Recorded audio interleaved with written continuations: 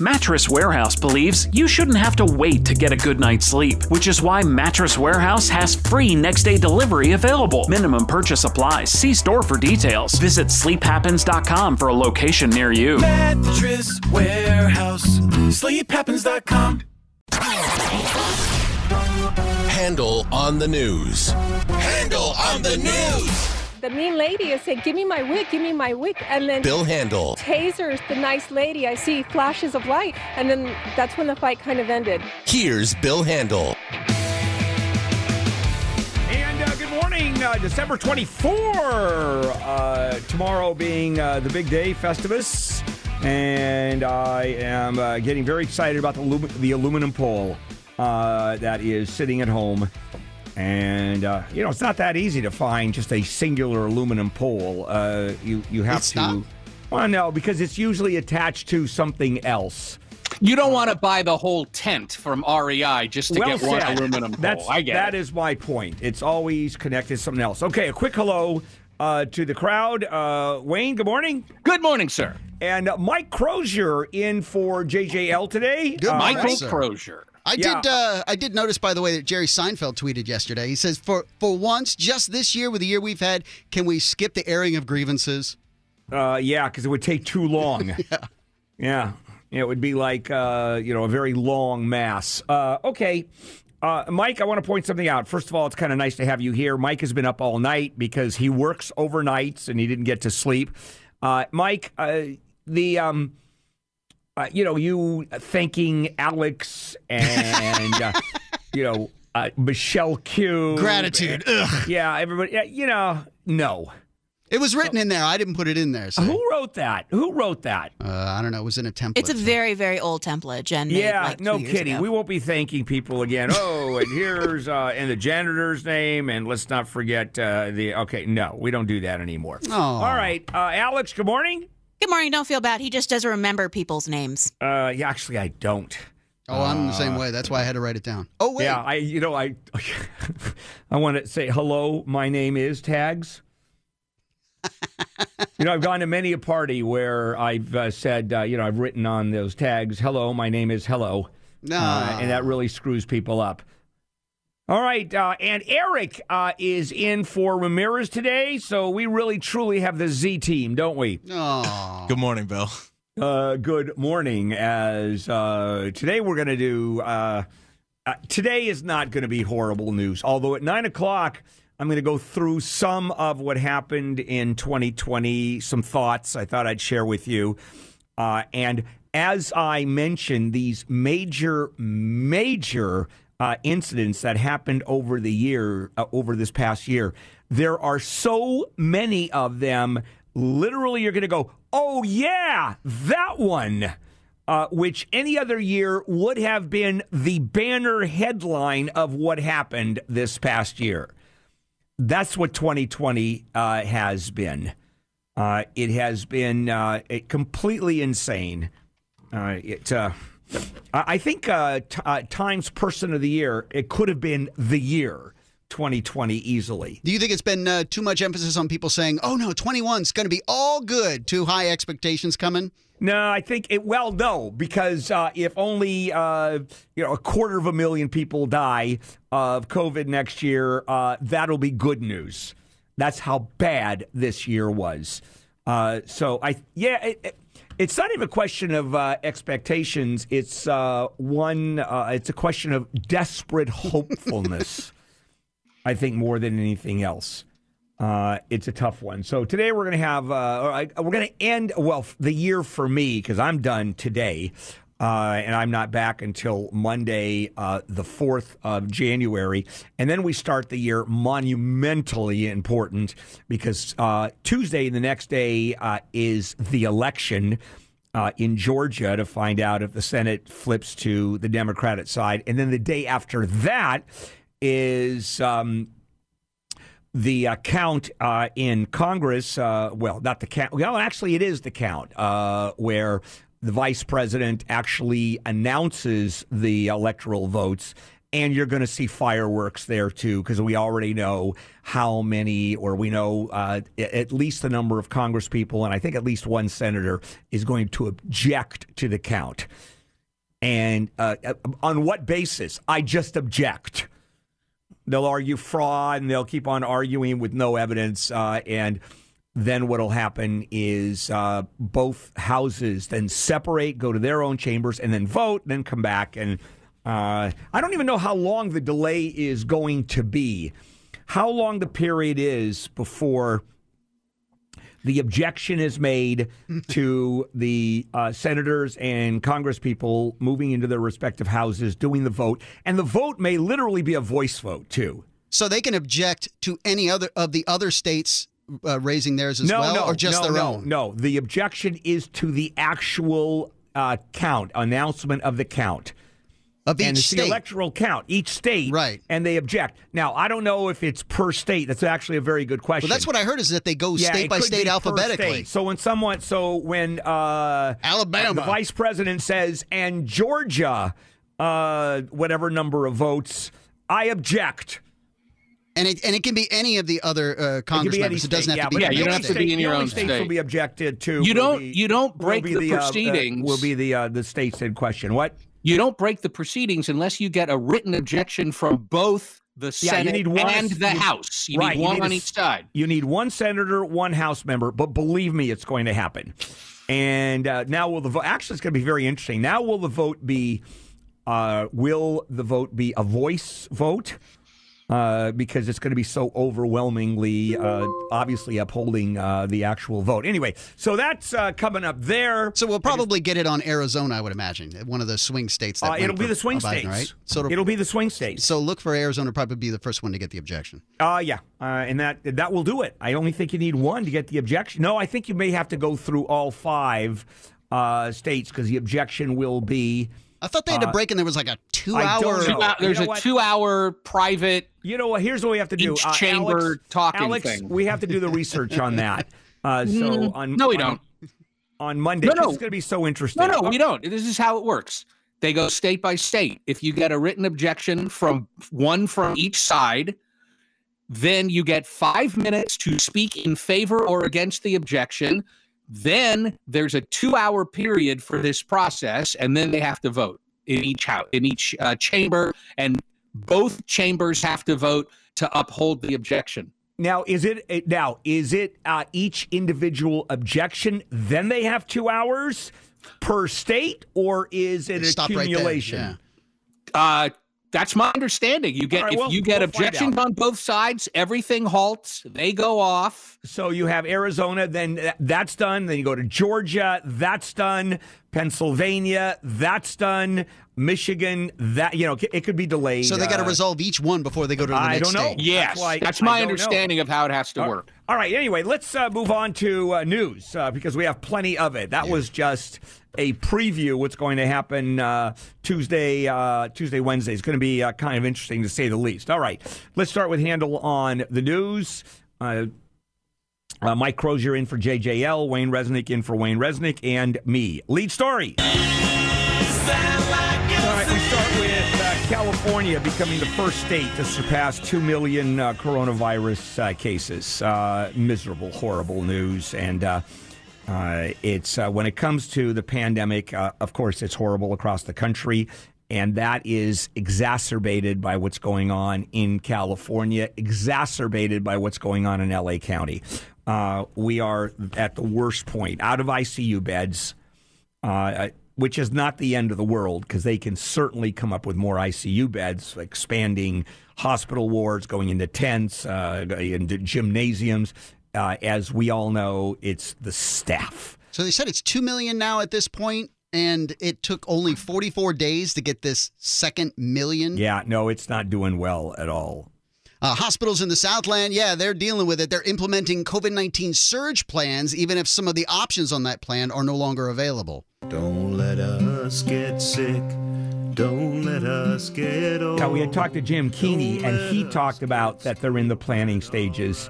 And are they implementing those already? He was talking about how there already is a shortage and the burnout rate among those the providers, the health providers who deal with COVID, well, even who deal with anybody in the hospital, well, we're going to look back on this year, and that is probably going to be the lead story. I can't imagine it wouldn't. Clarify me on that. When you get that first vaccine shot, you got to wait 4 weeks or whatever to get the second. Are you supposed to be quarantining for those 4 weeks? No, absolutely not. So it doesn't matter if you're out and about. So those healthcare workers can be out there working right now. Yeah, no, absolutely not. And it still gives you some protection. It's about 50% protection. It's 50-50. That much.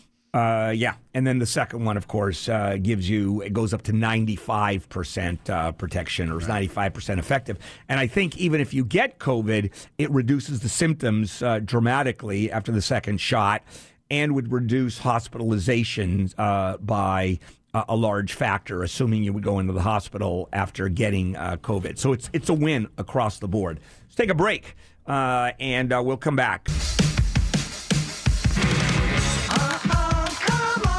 Handel. Good morning, everybody, on the 24th. And it is the eve of that day. Let's return and do more Handel on the news. Michael Crozier in for JJL. And Michael, I know, I don't know why I keep on calling you Mike, and I apologize. And Old school, man. Yeah, that's because every single Michael in my life I call Mike. You're the only one. And so I am the exception. You are the exception. Oh. And Wayne. Merry Christmas to me. And me. All right, let's go to the vaccine tote board and see how we're doing towards our goal. CDC had a goal of getting 20 million Americans vaccinated by the end of the year. Tote board says we're at just a hair over 1 million. So we're a little bit short of that goal. We have to... Yeah, well, we only have to vaccinate 2.1 million people every day between now and the end of the year to reach that goal. So now, easy peasy. I know. Well, towards the end of the year, it will rack up some numbers because this is going to be cumulative in terms of the ability of the vaccinations. But no, we're not going to be very close to 20 million people. They didn't really seem to have much of an explanation as to why they're so far behind, though.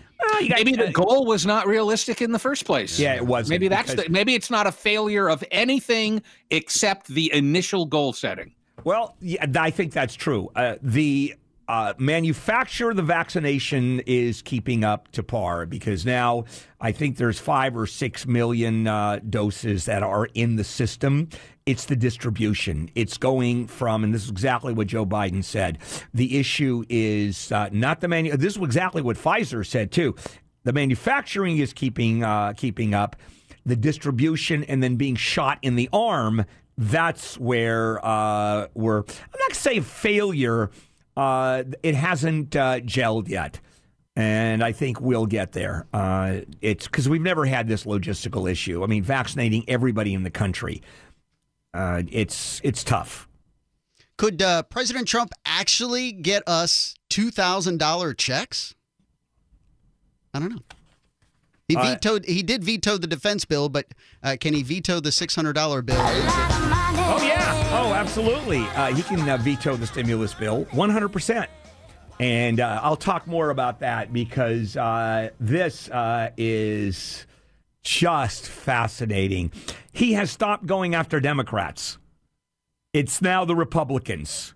And then this just came across. Now. Just came across. The GOP has blocked the Democrats' move for the $2,000 payments that Trump. Okay, there won't be you will not see a stimulus package. It won't happen then this year. And the president said the next administration will have to deal with it. Didn't say Biden's administration, said the next administration. Still arguing that the vote is illegal. This gets interesting because his enemies are now the Republicans because they're not showing the loyalty. The Democrats never showed the loyalty. So there's never been an issue with that. That was easy. So if he vetoes this, and the Democrats are expected to not override the veto at that point? No, they can't. It depends on what the Republicans are going to do. Democrats will, of course, vote to override his veto. What's going to happen is Republicans who voted for these bills will have to come back and not vote to override his veto.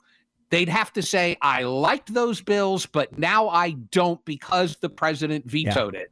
It's fascinating because the Republican leadership is totally silent on this. They do not know what to do. Well, they're hoping he doesn't veto the spending and the relief bill. They're going to have to deal with his veto of the defense bill anyway. That will be overridden, I think. That one will be overridden. But it's not the stimulus bill is fascinating. Boy, did he throw a wrench into the works on this one. Last minute, he became a populist. He said, that's not enough. I want more money. Didn't say that a week ago or 2 weeks ago. And this is he. Not only did he throw a monkey wrench into it, he threw the entire toolbox into this thing. Was he able to veto is he able to veto just the COVID relief, or does he have to veto the whole federal pocket veto? Budget? You know what? If he does a pocket veto, I don't think that they can override that. Which is like a line item, I guess? No. It's, sort of? No, he just doesn't sign it. Oh. Pocket veto. He doesn't veto it. There. It sits there. Yeah. And then doesn't become law. All right. It's fascinating. By God. He's going out with a bang. He really is. We knew this was coming, too. By the way, if he doesn't sign it, they make everything so complicated. Wow. If he hasn't signed it within 10 days, it becomes law. Unless Congress adjourns during that 10-day period, in which case it doesn't become 10 law. business days or just 10 full days? I think 10 calendar days. You got to find a different section of the Constitution to know whether they mean business days or calendar days. Yeah. This sort of thing has just never happened close to these circumstances. But then again, we've never had a president that's ever been quite like President Trump. It's boy, I tell you, you know how many history books are going to be written about this administration? Not that thousands aren't already written about each administration.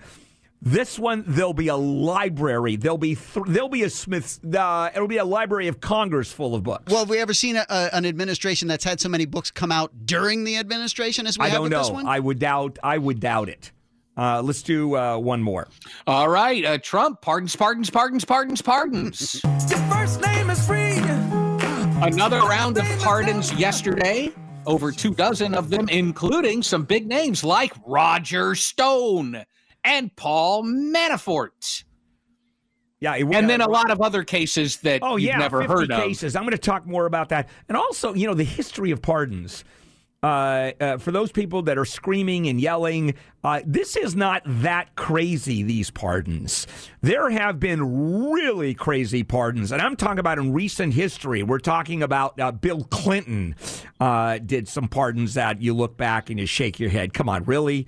And one of the things that are happening now is as Donald Trump is moving down the aisle, instead of pardon me, it's pardon you, pardon you, pardon you. Let's take a break. We'll be back. Have a holly jolly Christmas. It's the best time of the year. And welcome back. Bill Handel here on a Thursday morning, December 24. And back we go. More Handel on the news. Michael Crozier in for JJL, Wayne Resnick, and me. Speaking of pardons, a pardon for Tiger King Joe Exotic is sitting on President Trump's desk. 'Cause I saw Tiger. Great story, this one. He sued. The gift that keeps on giving. Yeah, he sued the Justice Department, arguing that his application for a pardon has to go to the president because it is a presidential pardon. And that was kind of a flaky lawsuit. But the pardon attorney put it on his desk. Now the question is, just for jokes, right, kicks and giggles, does the president pardon him? Yes. What has Joe Exotic done for the president? He's been a big supporter of him. He's been pretty vocal about it. I think he was a huge supporter of him. You're right, Michael. I think he was a major supporter of the president. And that's usually all you need with Donald Trump. Yeah. It'd be hilarious. Yeah. Please. Yeah, that's going out with a bang. I'm telling you. Right now, if I were one of the president's advisors, I'd go through the list and just to screw with everybody, and just have a rip-roaring good time. Well, yeah. How about going out with a pop? Because amongst the pardons that President Trump granted yesterday, he pardoned the husband and wife involved in the great balloon boy hoax of 2009, where a couple said their 6-year-old son had somehow accidentally been carried up into the air by a homemade helium balloon. We all watched it live as that balloon sailed around. When it finally came down, there was no kid on board. The kid had been hiding in the attic because his parents told him to, because they wanted to get attention for a reality show. And they were convicted of, the wife was convicted of, I think, just filing a false report and did community service. The husband got convicted of several things. And now they are pardoned. Yeah, he got 30 days, and that's it. And I remember that so vividly because for hours we were covering that and watching it, and helicopters and aircraft were in the air following the balloon. And anybody who knew anything said it's impossible. You cannot have a 60-pound kid in that balloon. It would never get off the ground. But it didn't matter. I remember all of us in the newsroom watching it like it was OJ's Bronco going down the freeway. Yeah, it was just crazy. A dubious anniversary is coming up, and some officials say they're worried about Iran. I'm an American soldier, an American. Was it back on January 3rd? Was when we hit a drone strike on the Revolutionary Guards commander Soleimani in Baghdad. So that anniversary is coming up, and we know how terrorists love their anniversaries. Yep, and top U.S. general in the region, top U.S. general in the Middle East is saying we can expect attack. We won't expect a conflict. There's not going to be anything beyond that, but we have to prepare for some kind of terrorist attack. Looks like the UK and the EU might finally have a Brexit trade deal. Hey now. Which we care about here because if they don't get one, it's massive disruption over there, and it's a global economy now, so there'd be big blowback for us as well. But they've been negotiating, and they're getting very, very close. Here's the main issue that still is causing trouble. Fishing, and how many EU fishing boats will be allowed in British waters. That's the thing they still can't completely resolve. Now, look at the complexity of a Brexit exit, and it has to do with Great Britain leaving the European Union. There are 27 members of the European Union, which means there are no tariffs. It's basically one trading bloc. And they use the same currency, except for England, still kept the pound. It's so you have no tariffs, right? Your goods are here, our goods are there. Now, when you no longer have a trading bloc like that, every individual product has to be negotiated in terms of tariff. And we have, and last I looked, there were 26,000 products just from China that we've negotiated tariffs. You know, for example, a ring, right? A ring, a finished piece of jewelry is one tariff. A raw stone is another tariff. Depending on the kind of metal, it's another tariff. Steel is a tariff. Aluminum is another tariff. The kind of fish, shrimp is one. Cod is another. Now, can you imagine that across the board?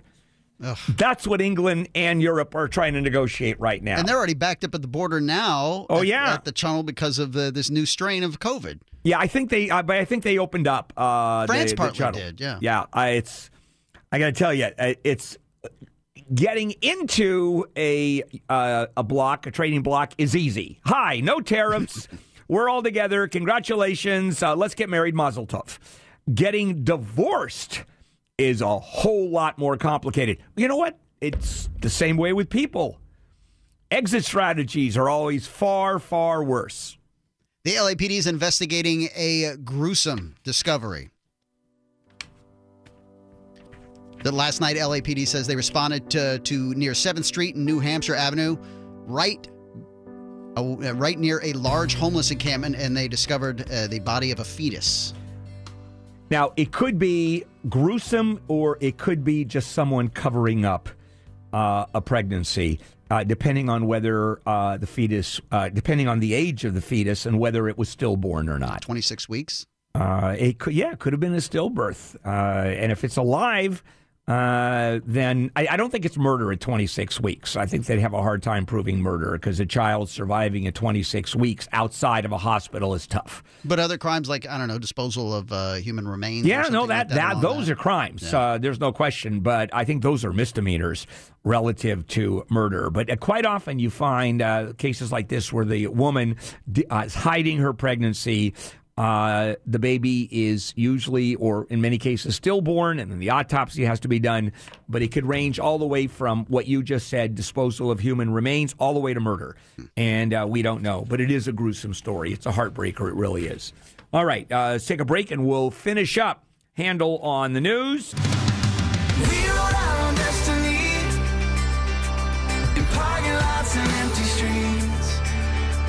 Yeah, we got high on you and me, jumped over cracks beneath our feet, and we thought it would never end, then watched it go like summer wind, when growing up was just a dream, and Friday night was everything. All right, here we are. Yeah, we didn't worry about Coffee, bathroom, down the hall. Let's put a coffee machine right inside the direct studio. Yeah. I thought you were going to say the bathroom, then just direct deposit. Oh, when we built the Persian Palace, this is a true story. In my bathroom, my little toilet area, and I like very small bathrooms. It's an old story. I have a whole a bookcase, floor to ceiling, actually inside. The original plans called for, and I'm not exaggerating, a microwave, a coffee maker, and a TV. And we only ended up with the bookcase, unfortunately. Let's move on. You think you're high living when you go to a hotel and there's a phone in the toilet? I know. It's a then whole you get a world. bookcase. Yeah, well, of course, the telephone in there, naturally. I mean, that's a given. All right. Let's move on as we finish Handel on the News. Michael Crozier in for Jennifer, Wayne, Resnick, and me. LAPD seeking more potential victims of a guy already charged with 14 counts of sexual assault. Sexual assault against a minor. This is a guy who used to live here in L.A., Antonio Carlos Diaz. He now lives outside of Cleveland, and he has been charged with all of those crimes, and LAPD says, hey, anybody else knows anything more? Because, and it makes sense, if you get a guy who did that many already, it's sky-high likelihood they did more. Okay. The families of a plane crash victims say they want the Boeing 737 MAX permanently grounded. About time to shut it down. The FAA lifted that 20-month safety ban of the 737 MAX back on November 18th.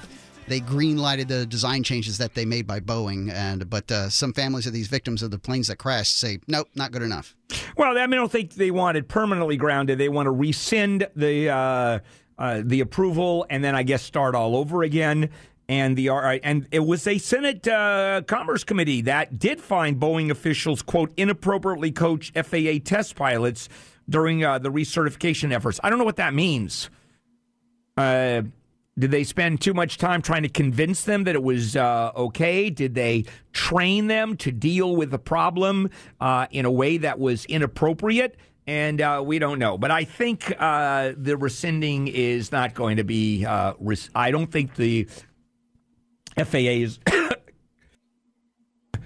sorry about that. The FAA is going to rescind. I think that approval is just keep on going. Unless if there's another crash, the 737 is gone as an airplane. I'll tell you that. So that's really what everybody's just moving forward based on the assumption they got it'll right. never crash again. Yeah. And like you say, if the plane is at least due to design error. If you say if a Boeing 737 goes down again, crashes after this, I would argue that Boeing could go away. I don't know. Well, first of all, after all this, it would be the MAX that would go away. The 737s that are already in the skies, and there's more of those than any other airplane on the planet. I mean, there are tens of thousands of 737s out there. But it's this new model. And I think, I don't know. It could be that Boeing goes under. But, there's insurance. I mean, there's plenty of insurance there. I mean, this to cover, the effectively people dying in the event of a crash. At some point, you start looking at how much is this the cost effectiveness and how much was their intention in doing that. Boeing took a shortcut in not redesigning the airplane. Those engines are too big for that fuselage. And if you notice the size of those engines, it's not even, if you look at the cowling, they're not even round. At the bottom, it's cut off. I mean, the circle literally is cut off because it's too close to the ground, and the engine keeps on moving more and more forward on the wing. And a lot of people are saying, you know what? You have to go from the beginning with this airplane. New fuselage, new everything, and Boeing's accused of taking the shortcut and saving about half the money. Harassed by the professor and Marianne. Well, here's a dispute between some very rich people down in Laguna, and here's the short story. One neighbor put up this big, expensive, blown glass sculpture near their property line. That was fine with the next door neighbor. But then the first neighbor put up a bunch of netting to protect the sculpture from tree trimming. That's when the other neighbor objected. It turned bitter. And now a court has found that the first neighbor is guilty of harassing the second neighbor by playing the theme song from Gilligan's Island over and over on their outdoor speakers. Didn't they just try to argue that I just love this song? Yes. That's what they tried to argue. However, the court found that it actually was torture. They brought in doctors saying, well, not Geneva Convention level torture. No, I don't know. PTSD kicked in. Because listening to Gilligan's Island song, and at this point we should play it for the rest of the show and see what happens. And the problem is both of these, the neighbors are insanely wealthy. So money was no question in terms of the litigation. They had super top-notch attorneys working on this case. Jeez. Like way better than the Trump campaign has in terms of the quality of for attorneys. Sure. The first ever permit's been given out for a driverless delivery service. Yeah, it's a company you've never heard of either. Neuro. Yeah, robotics company. Is it going to be a neuro car? So the service is done by somebody, or is it also neuro? It's remote operated. There's a person overseeing how these cars are driving, but they're not in the car. And I don't think it's independent. The car doesn't drive itself, where it's just programmed to go. There's it's a remote human operator, yeah, but that person, it's like air traffic control. Well, it's more involved than air traffic control, but one remote operator can control multiple vehicles at a time and be anywhere. They could be in a completely different city. That just sounds like it defeats the purpose. If you're going to have one control remotely, but yet they're in control of multiple cars? Yeah, it just saves on drivers, saves on space. Okay, it's one of those. All right, that's our next step to the totally. And by the way, this is not for people to get in these cars. It's for delivery of packages only. Right. Okay, let's end up with this story because KFC. Boy, there's nothing more useful in life than this product. So let me start with, before, Wayne, you come in, some of the great inventions in the developments in the history of man. Fire, the wheel, the internet, and this one. It's a KFC-branded gaming console with a chamber inside to keep your chicken warm. You know I like my chicken fried. Cold beer on a Friday Now, here's the night. thing, okay? Because I was like, this is a joke or this is it appears to be it's obviously just for promotional purposes, but this is a high-end computing device. It can run games at 4K at 240 frames per second, which is better than the PlayStation 5 or the Xbox Series X. It can do VR games, and what it does is it shunts the heat produced by the components to the chicken chamber, which not only keeps the hardware cool, but the chicken warm. And it uses this Intel NUC 9 new unit of computing element, which is, it's a small box compared to most PC cases that's extremely powerful. It's just great. I mean, keep in mind, the science of this makes all the sense in the world because heat really, I think, is the absence of cold. So to get something cold, you simply remove any part of the heat, which is why your freezer actually blows out warm air. It's warm if you touch the compressor part because it's sucking out the heat to keep the insides cold. That's the same concept here. You have to keep electronic components cold, so you have this device that sucks out the heat, and it happens instead of being disseminated or displaced into the air, it keeps your chicken box warm. It's like the old McDonald's McDLT. Keeps the cold side cold, keeps the hot side hot. Yeah. They say it's ready for consumption during intense gaming sessions. Well, there you are, chicken. And now, what it doesn't say is as you're playing with pressing the buttons, etc., you have incredibly greasy fingers. Yeah. How do you deal with that?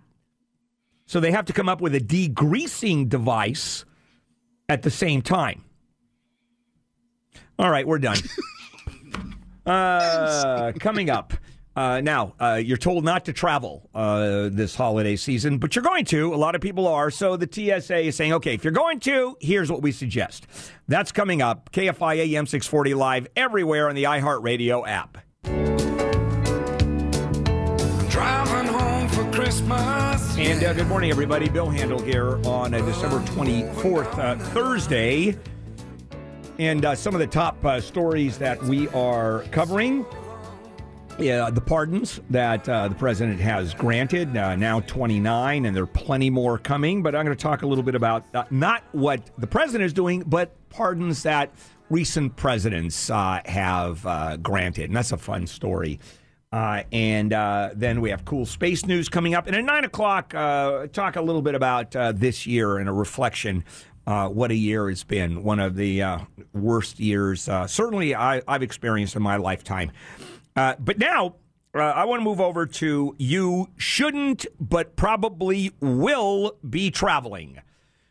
The health experts, all the way from the CDC to county health experts, have said, don't travel because look at the numbers. And yesterday, we had 3,500 people died in the United States because of the pandemic with the virus. And at the same time, people are going to travel. Right now, 1 million people a day are traveling, and it's there's very little social distancing, if at all, at the airports. A lot of touching, people touching your stuff. I mean, it's a day, and then getting on the airplane, and then you're crammed together as you get on the airplane, and then crammed together when you get off the airplane. What is the TSA saying? Well, first of all, they say don't travel. However, for those people that are going to ignore us and travel anyway, and this is a lot of fatigue. Yesterday, I was watching a news story about a woman who said, I haven't seen my grandchildren in over a year, and I don't care. I'll take whatever precautions I have to, but I'm willing to take the risk. A grandmother. Right, a woman in her 70s. Well, you talk about someone who's susceptible to the virus. So the TSA has opened up additional airport security to make it easier for people to go through as quickly as possible. But still, the same advice: come early. The earlier, the better. And usually, when they say come an hour and a half, 2 hours earlier, I tend to ignore that. Because in reality, you go through, I happen to be a pre-check person, and so, yeah, big deal. Well, it's a big deal. Not only come early, but be prepared. Wear a mask, have your photo ID ready to go, follow the liquid rules scrupulously. Anything over 3 ounces, liquid you got to toss, except there is an exception that they've just instituted. You're allowed to bring up to 12 ounces in a container of hand sanitizer. Pre-check allows you to go through the airport security faster, and it really does. Not only do you go through it faster, but keep in mind you don't have to open up your laptops or take them out of your luggage. You don't have to, out of your bags you're taking aboard the airplane. You don't have to take off your shoes. You don't have to take off your belt. And so it just goes quicker. And you can keep light outerwear on. It's just, there's less hassle, less time, and it really happens. Now, keep in mind, the TSA, here is where there's a delay. More cleaning and disinfecting frequently touch checkpoint surfaces. You'll see the agents wearing masks and gloves at checkpoint, and every pat down, they change their gloves. Look at the TSA searchable Can I Bring database. That's what they're suggesting. It's online. There's a free mobile app, and all you do is search TSA, and it'll give you the Can I Bring database. And holiday food. Boy, that's... food items always have extra screening, and there is a given rule that I'm going to share with you. So... goods that are baked and cooked, stuffing, casseroles, turkey pies, actually are allowed to go through security checkpoints. But sauces, sides, drinks like eggnog and full-size alcohol bottles are not allowed to go through. And what is the most commonly confiscated item that goes through those TSA checkpoints? The number one item: peanut butter. Peanut butter is the number one item. And here's the golden rule. If you can spread it, spray it, pump it, pour it, put it in your bag. Let it ruin your clothes when it leaks. And then finally, here's a recommendation that makes a lot of sense. If you're bringing presents, don't wrap them. Because here's what's happened. If it goes through the x-ray and there is any question whatsoever, or you are one of those lucky people to get the random search of your bags, they unwrap it. They tear it open. So the TSA suggests use gift bags. The gift bags fold. They're already at the bottom of the suitcase. And then you go to wherever you're going and you give the gift in a gift bag. I'm a huge fan of gift bags. Enormous fan. Why? Because you don't have to wrap. Takes a lot of time. Gift bags are really easy to get. I get mine at the supermarket. You know, when they ask paper or plastic, I ask for paper, and it's always a good gift bag. So just be careful. And don't travel, by the way. Okay. I want to do a little bit of history, a Handel history. Santa Claus and Coca-Cola, how the two are inextricably connected. I know you sort of heard that, and you may know that, but I'm going to give you the true backstory, and we'll do that when we come back. This is KFI AM 640. I just wanted you to watch me dissolve slowly in a pool full of... And good morning, everybody. Bill Handel here and the morning crew. December 24th, Thursday, some of the top stories we are covering. Some bad news. LA County, the deadliest day of the pandemic yesterday. 3,400 Americans died yesterday. The president grants pardons and commutations as expected. And then the president did something really interesting. We'll talk about a little bit later. He throws the stimulus package in an uproar. And effectively threatens to veto it. He does veto the defense bill. And so we're going to talk about that. Boy, is he going out with a bang. Now, let's get to the holiday season, which we're in the middle of, tomorrow being Christmas. And what does Christmas mean? Santa Claus. And we know the connection between Santa Claus and Coca-Cola. Everybody does. But let me give you a little backstory, because before 1931, and Santa Claus has been around for hundreds and hundreds of years. Matter of fact, going back to 1200s, 1300s maybe.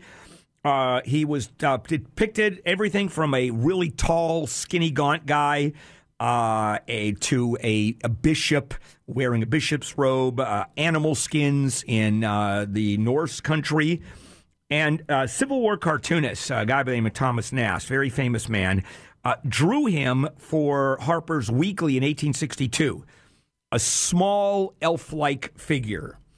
And Nast continued to draw Santa for 30 years, just like that. So how does it connect with Coca-Cola? Because Coca-Cola changed everything. Coca-Cola in the 20s started its advertising campaign with magazines like the Saturday Evening Post. It was one of the premier corporations that really were part of the early days of mass consumption advertising. And the first Santa ads were that skinny-looking Santa Claus.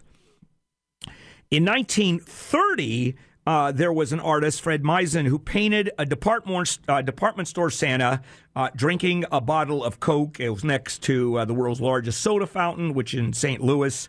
And that Santa was used in print ads all through the season by Coca-Cola. We go a year later. Coke ads are appearing in popular magazines all over the place. And what an advertising agency executive did is he wanted to show a wholesome Santa, both realistically and symbolic. So Coca-Cola commissions an illustrator, Haddon Sundblom, to develop advertising images of Santa. Showing Santa himself, not someone dressed as a Santa. That's when Santa became a real person in the world of advertising. And he actually turned to the 'Twas the Night Before Christmas to that depiction of Santa, a warm, friendly, pleasantly plump, now he's downright fat, and a human Santa. That Santa debuted in 1931 in Coke ads in the Saturday Evening Post, and that's when it really took off. From 1931 to 64, Coke advertised showing Santa delivering toys and playing with the kids, pausing to read a letter, enjoy a Coke, of course, visiting with the kids who stayed up to greet him, raiding the refrigerators, and by the way, those original oil paintings are insanely valuable today. Matter of fact, all of the billboards and posters and calendars are all collector's items now from that period. So the final version of Santa, Coca-Cola, which every other Santa now takes from the Coca-Cola leadership. I mean, that's Santa now. That was created in 1964, and for several decades, Coke featured those Santas based on Sundblom's original works. And that's the fat Santa that we know today. And it's sort of iconic. Oh, by the way, just to let you know who the models were, Sundblom painted the first image of Santa using a live model, his friend, a retired salesman. When he died, then he used himself as a model, and then finally began relying on photographs. People so enjoyed these and paid such close attention. It's like watching a movie and trying to pick out those little mistakes that are being made. The guy in the background wearing a checkered shirt in a Star Wars film, that sort of thing. And so in one year, Santa's belt was backwards because Sundblom was painting in a mirror. Everybody went nuts. One year, no wedding ring. Of course, he's married to Mrs. Claus, and people went berserk.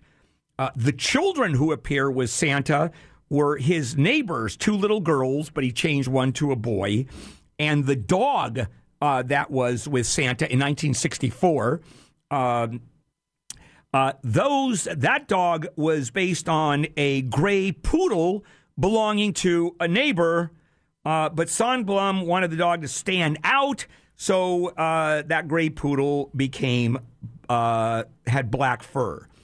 In 1942, Coke introduced Sprite Boy, who appeared with Santa Claus in Coke advertising through the 40s and 50s. Now, not many people know about Sprite Boy. It's like Batman and Robin, and he got his name because he was a sprite or an elf. It wasn't until after that, 10 years, actually through the 60s, that actually there was a beverage Sprite. So it wasn't the character named after the beverage. It was the beverage named after the character.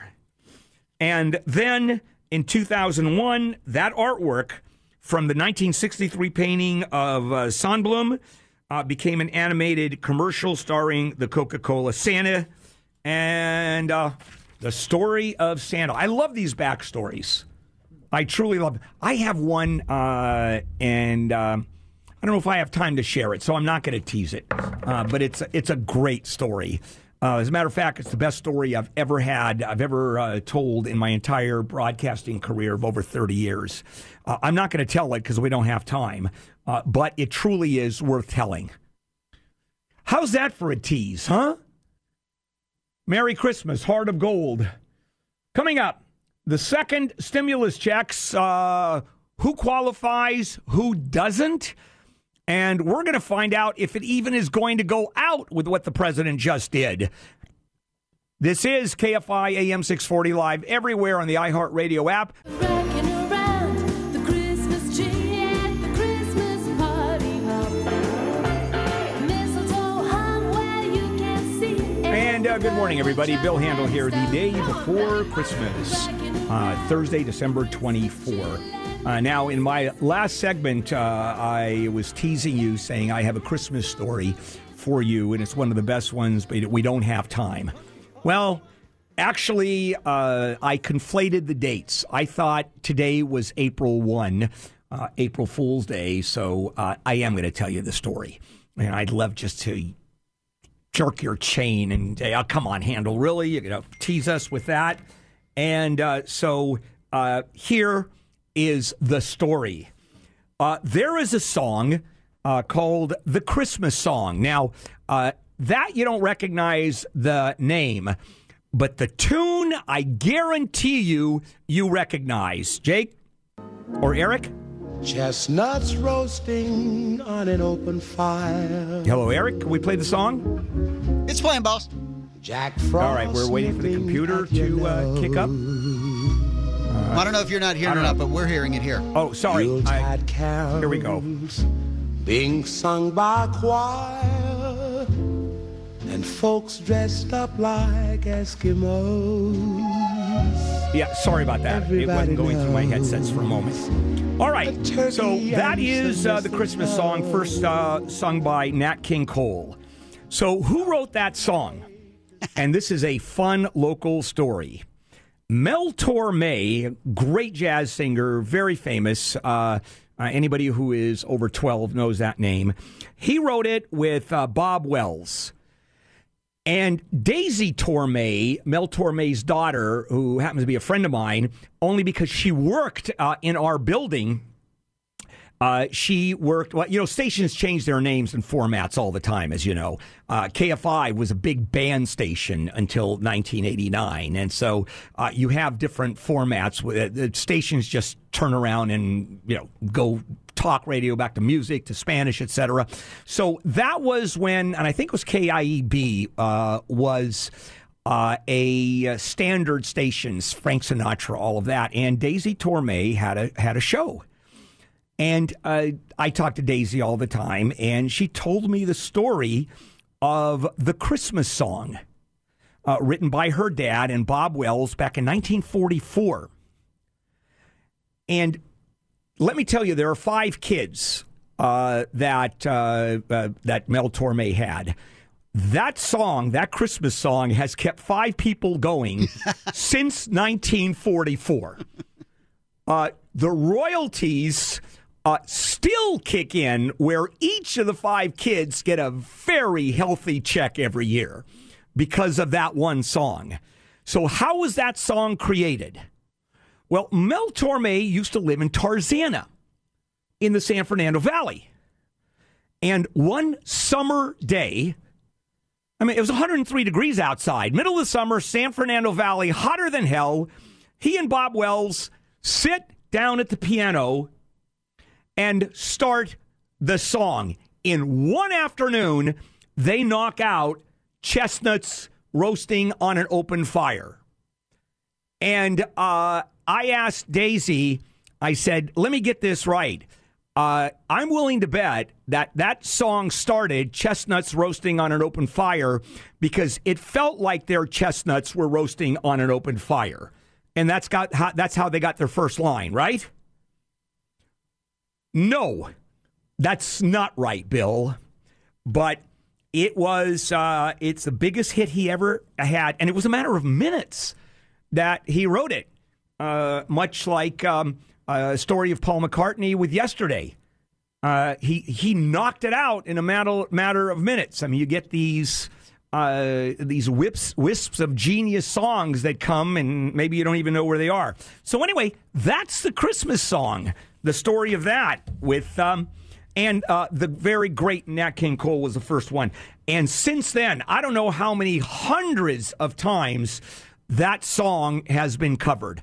I think virtually every artist who's ever had a Christmas album, which, by the way, is everybody who's ever sung publicly or had an album, all of them have a Christmas album. That is a perennial. That song stays a classic, one of the great classics. There's the backstory of a Christmas song I wanted to share with you. And, I'll try to get to the stimulus checks. And I'm trying to figure out, do I want to do that or the presidential pardons?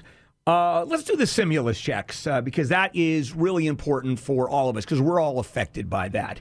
And then a little bit later on, we have cool space news. Rod Pyle joins us. What happened this past year? And then I'm going to reflect, as you are, no doubt, talking about what happened this past year. One of the most momentous, horrible years that I think any of us can remember. And that's all coming up. This is KFI AM 640 live everywhere on the iHeartRadio app. He used to meet me on the east side in the city where the sun goes set. And every day, And good morning, everybody. Bill Handel here on a Thursday morning, December 24. A little bit of politics, and the reason is this affects all of us because this has to do with the second stimulus checks that are going out to every American making under $75,000 a year. The first one just went out because they had to go out overnight, and a lot of holes, a lot of loopholes in it, a lot of fraud, a lot of waste, but there was no choice. The Congress, the regulators didn't have a chance to plug everything because Americans so desperately needed the money. Well, here we are, second time out, and Americans desperately need the money. And the second stimulus check is going to be on its way, and it could very well happen by, if not the end of next week, the following week. And here are the politics, because just as this bill had been voted on, I mean, it had been finally argued, and it's been going on for months, and Republicans and Democrats finally came to a compromise.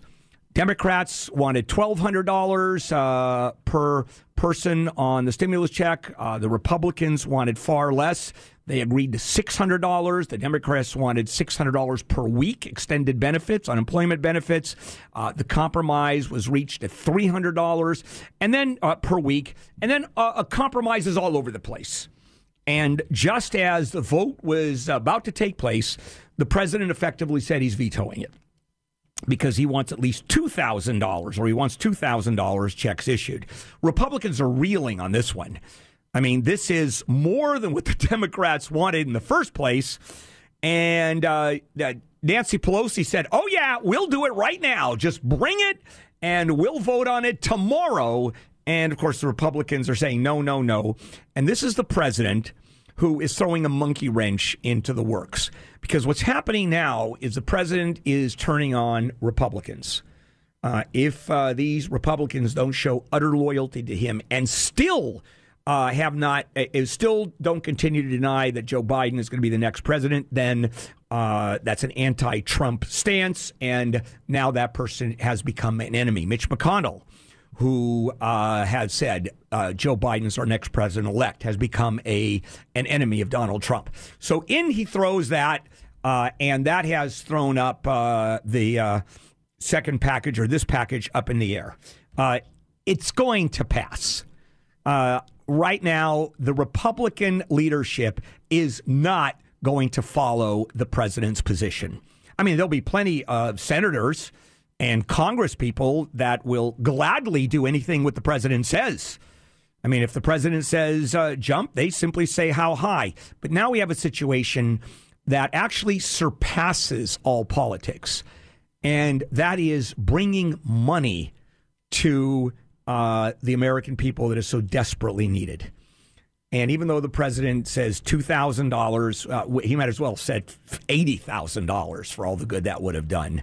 All it does is slow everything up and sets up the battle lines between those Republicans are saying, no, this is where we're drawing the line. We have a deal. We've agreed to it. We didn't want the $1,200 as being too much. $2,000 is out of the question.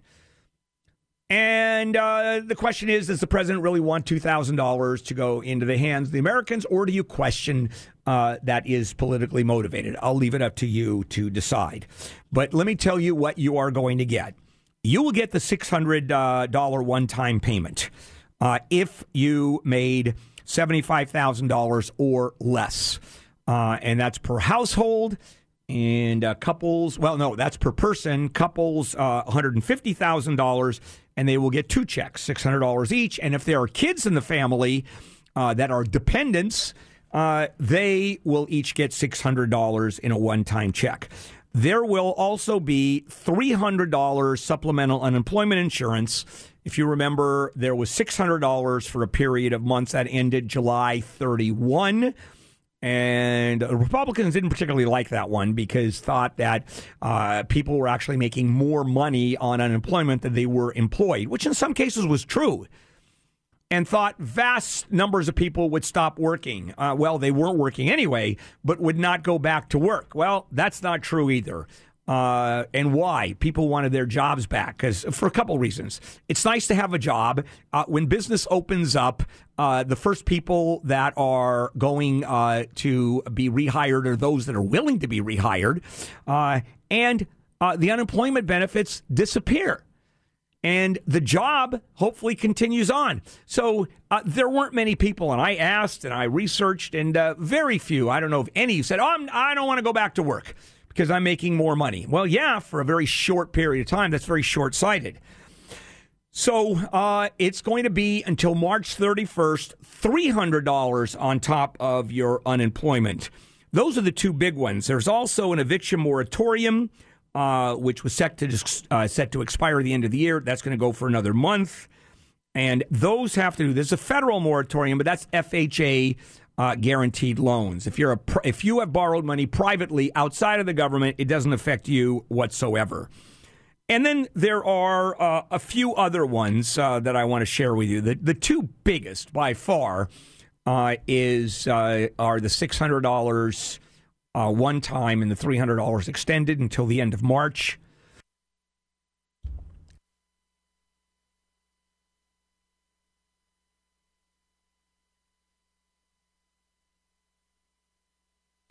There's also small businesses that are being helped. For those of you that work for or own small businesses, there is some PPP money, payroll protection plan money, and those are going out. And again, the application, it's a little complicated with the rules, but look it up. It's available on the internet. Colleges are receiving some additional funds, and that's to provide financial aid grants to students. Student loans, there is another extension of the interest-free payment pause. That's going to expire at the end of January. And then there are some aspects of the new bill For example, authorizing a discount off broadband rates up to $50 a month for households because of the issue of students that are at home learning that live in poor areas who can't either afford computers, which there already is a program in place to buy them through local sources and state sources, and to pay for broadband. Broadband is not inexpensive. I mean, that's sort of the top of the heap. You need fast broadband to study with a computer at home. So this is a $50 per month grant. And then the surprise medical bills. We talked about that yesterday. The surprise medical bills, providers and insurers have to negotiate payment for out-of-network doctors, hospital, air ambulance bills. I talked about that yesterday during emergency care. So patients will only owe their typical in-network costs. So effectively, you go to the emergency room and you have no choice as to where to go. If someone calls an ambulance, you're unconscious, you don't know what the hell is going on. Your hospital is full, or by law, they have to take you to the nearest hospital, which is out of network, and all of a sudden tens of thousands of dollars are sent your way in bills, which if you were in network, you wouldn't have to pay for. Under this new program says, guess what, you hospitals, you providers, we're only going to let you charge what that in-network price would be. So that's a big one. And then there's child care grants using to help families with copay and tuition care. So those are some of the provisions this bill will go through. Yesterday, didn't know if it was going to. When the president said, I'm stopping everything, well, let him veto the bill. It'll be overridden. He already vetoed the defense bill.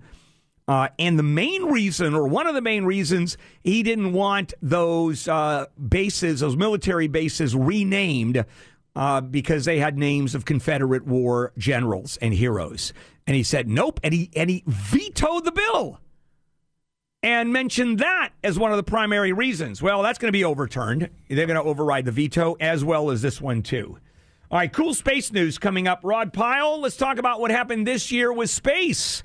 Let's move into a good direction. KFI AM 640 live everywhere on the iHeartRadio app. Buying a mattress can be tough. With so many choices, it's overwhelming. Where do you even start? Introducing BedMatch, a patented diagnostic system that determines your pressure points and recommends the mattresses that are best for your individual sleep needs. Sounds easy, right? It is, and it's found only at Mattress Warehouse. Try BedMatch at a Mattress Warehouse near you. Visit sleephappens.com for locations and get free next day delivery on select purchases. Mattress Warehouse. SleepHappens.com. Don't shoot me, Santa Claus. I've been a clean living boy, I promise you. And good morning, everybody. Handel here in the morning crew. It is Thursday, December 24, the day before Christmas. And I can't wait for the new year for a bunch of reasons. One being it's not going to be this year. Some of the big stories that we are covering, L.A. County, worst day, deadliest day of the pandemic. And as a matter of fact, yesterday, I think the third worst day of the number of deaths in the United States at over 3,400. God, we're having a tough time with this one. While the vaccine is rolling out, or the vaccines are rolling out. The government had said that we'll have 20 million people vaccinated by the end of the year. We're not going to come close. I mean, they're straightening out the distribution problems, but there's going to be a lag. Also, get ready for red flag warnings, Santa Ana wind conditions. You know what those sailors say? Red flag warnings in the morning probably means it's still a red flag in the evening. It is time for cool space news with Rod Pyle. We haven't had Rod on for a while, but I want to go back throughout this year because there actually have been some extraordinary advances in the world of space, specifically commercially, as well as bringing Americans to the space station with American vehicles. Rod, good morning. Hey, how are you? I'm okay. Waiting for the end of the year. All right, let's get to it because I know we have a lot to talk about. The big advances this year, and I'm assuming the one word we would use is SpaceX. Is that fair to say? Yeah, I think so. I mean, there's been a lot of cool stuff happening, but certainly in terms of what we see that kind of makes us gasp, I have to say SpaceX takes the cake. And, you know, that I'm sure you saw the launch of their serial number 8 test of Starship. And it's a shame that the broader media covered it as, hey, this thing blew up. It was a failure. But it was really a spectacular success. This was Elon's test of his new Starship, which is this huge, ultimately it'll be bigger than the Saturn V. Now they're just testing the top half. But this huge vehicle that'll be able to deliver like 100 tons of cargo to orbit or more. And, 95% of it worked fine. It just hit too hard when it came home, but everything else was perfect. All right. So is this the spacecraft that is going to take men to Mars within the next 10 years, give or take? This is his idea. He hopes 5 years. 10 might be more realistic, but it'll take men and women to Mars. He claims up to 80 at a time, but I have to say, looking at that thing, I'm not sure I could stand being with 79 other people in something the size of a really big RV. But nonetheless, he does hope to send it uncrewed in a couple of years and then with a crew. He's also going to do a round-the-moon flight with that Japanese billionaire who's going to take 8 of his closest friends or artists or something in a loop-the-moon flight, they say in 2023. Now, as of yet, and I know this was the year we were supposed to have a space tourism where people paid, and we're talking about the Virgin Galactic, I think, where people would pay $250,000 or whatever they were going to charge for your 6 minutes of weightlessness, which I've never understood that at all, because going in a good fast elevator or a fast roller coaster, you're doing the same thing, and it's not costing you $250,000. Where do we stand on that one? They are about 12 years late on their own timeline and still struggling.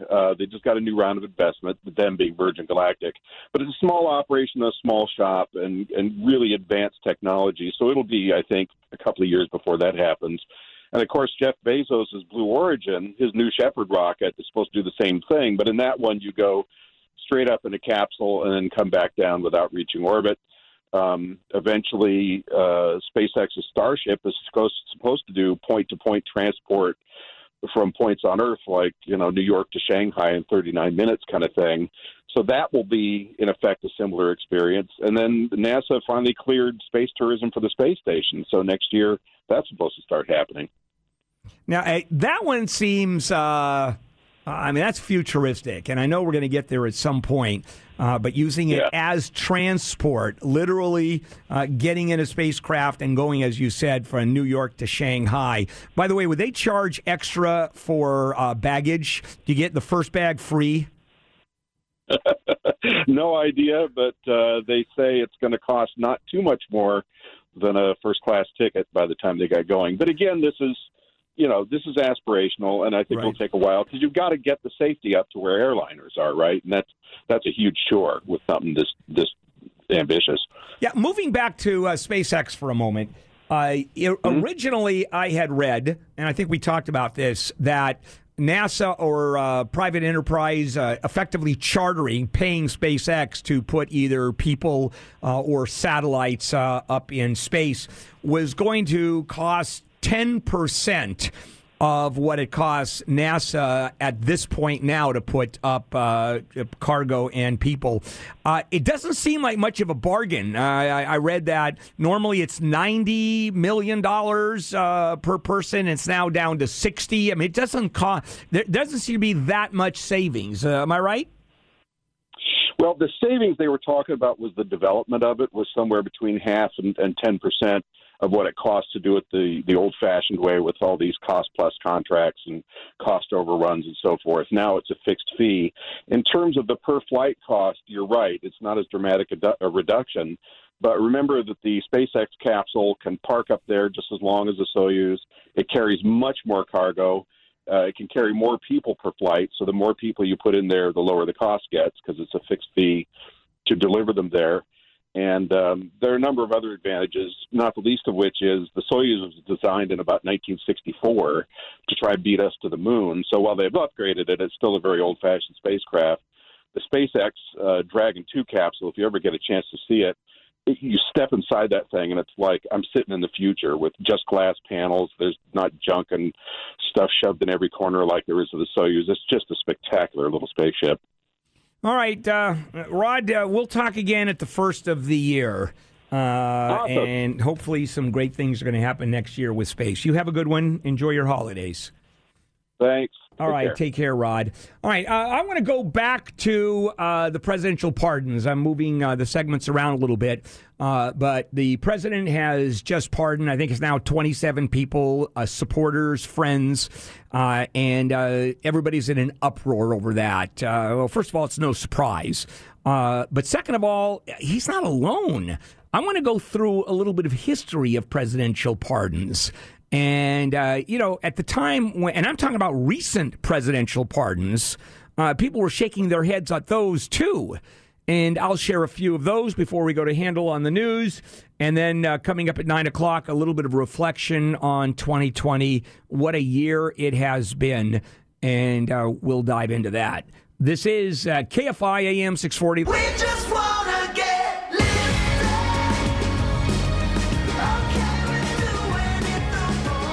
And good morning, Bill Handel. It is a Thursday morning, December 24, KFI AM 640, live everywhere on the iHeartRadio app. And tomorrow's Christmas, and I'm going through the year because I'm not back until the first Monday in January. So for me, today is the last day of the year, certainly in terms of sitting behind the microphone here. One of the big stories that we are covering are the presidential pardons. The president now is up to 27 pardons, friends, supporters. No surprise. We were expecting that, and the pardons are going to come flying like crazy. And a tremendous controversy. What a horrible human being he is. This is not only not a surprise. We were expecting it, but also he's not alone. This is what presidents do, especially their last days. And if you go back in history, I mean, this is just as relatively little, small potatoes compared to the pardons that we have had, even up to recent days. So let me give you a little Handel history of pardons. 1858, there was a little pardon. James Buchanan issued a blanket pardon for all the Mormons in the country. And the deal was they accepted U.S. authority over Utah. They decided to become a state. And in return, the Mormons, who actually had fought the United States and therefore were guilty of treason, insurrection, sedition, etc., done. All Mormons, you're in. Give up polygamy, accept the United States, and you are hereby forgiven. 1865, after the Civil War, President Andrew Johnson, who, of course, followed Abraham Lincoln, pardoned all the Confederate soldiers. Now, Lincoln would have done the same, clearly, but that's a big pardon because these Confederate soldiers were treasonous. They had fought against the United States. Take up arms against the country and see what happens to you. It's treason. Now, moving into the modern era, and this is the one that we've lived through for those of us that were there during Clinton years and Richard Nixon years. I was really young at that time, obviously. Clinton pardoned Patty Hearst and the Weathermen. The Weathermen, outright terrorists. Domestic terrorists, Clinton pardons them. And then Patty Hearst, which was a real weird one because she was the one that was the Symbionese Liberation Army, Symbionese Liberation Army, and she was William Randolph Hearst's granddaughter. And anyway, she became a terrorist. Clinton pardons his half-brother. So for those of you that are upset about Donald Trump pardoning Jared Kushner's dad, even though it was long, long ago, he had gone to prison for it, and has now a full pardon. Clinton pardons his half-brother, Roger Clinton, who was convicted of cocaine trafficking, and for no other reason that his last name was Clinton. So don't nail Donald Trump any more than you would have nailed any other president. Obama, right? Frees Chelsea Manning, the WikiLeaks source. Put the United States at huge risk. Literally put the United States security at risk, and Obama pardons him. He actually commutes the 35-year prison sentence as being, oh, that's way too much. The guy was a traitor. So, also, Manning is now a transgender, and what can I tell you? I don't know if that was part of it. Probably not. Richard Nixon freed Lieutenant William Calley. Remember Miley, where you had the 1968 massacre of villagers, and the massacre was, in fact, done by U.S. soldiers? Calley was the only one convicted in the entire war of the war crimes that happened in Vietnam, and there were plenty of them, but he's the one that was a scapegoat, even though he was clearly in charge, so there were plenty of other at fault. He received broad public sympathy, and Nixon freed him. So, you know, that was controversial. You had Clinton in 1999 and 2017. The FALN terrorists in 1999 offered prison commutations to 16 members of a Puerto Rican terrorist group. 100 bombs in the 70s and 80s, and he gave them pardons. Ford pardons Richard Nixon in 1974. I remember being so upset about that because why is Nixon above the law? Any one of us who obstructed justice like this would have received a prison sentence. And the whole concept of Watergate was nobody is above the law except the president, including the president. And Gerald Ford pardons him. Well, it turned out probably to be a good move. The country needed to heal and move forward. Incidentally, that cost Gerald Ford his election. Clinton, let's go back to Clinton. Let me tell you, Clinton's pardons were kind of bizarre. Here was the one that was probably most controversial and I think the most disgusting. He pardons Mark Rich. This is a billionaire who stole hundreds of millions of dollars and all kinds of tax evasion. So he runs. His wife is pitching Bill Clinton to pardon him so Rich could come back to the United States a free man. He and his wife had given millions of dollars to Democratic campaigns, fundraisers, etc., including the Clinton campaign. And his wife convinces him to pardon Mark Rich. And that was done in the last minutes of the Clinton presidency. So as upset as you may be, and I'm right there in terms of the pardons that are flying out of the White House, hey, there's plenty more that happened recently, and this is where presidents, I think, sort of lose it in the last few minutes. It's a throwaway. I'm out of office anyway. Coming up, Handel on the News, late edition on this Thursday morning. Handel on the News. Late edition. Handel on the News. I think the racist radio is broken, guys. That was fun, though, huh? Yeah, great time. That was great. Like that. And now, here's Bill Handel. And good morning. Bill Handel here. It is a Thursday morning, December 24, the day before Christmas. And all through the house, not a creature was moving, not even a moose, because they get pretty loud. Did that work? I'm going to label it a successful reimagining of a holiday classic. Got it. Why don't we go ahead and entertain a Handel on the News late edition. Michael Crozier in for Jennifer this morning, Wayne Resnick and me. Lead story. So you got my money? Oh, that's good. All right, I'll buy that. Not bad, Eric. The House Republicans shot down what the president wanted in this new bill, the relief bill that had been voted on. It's done and had been negotiated, and it's done. And the president threw a monkey wrench in there and said, I want $2,000 per person instead of the $600 that you negotiated.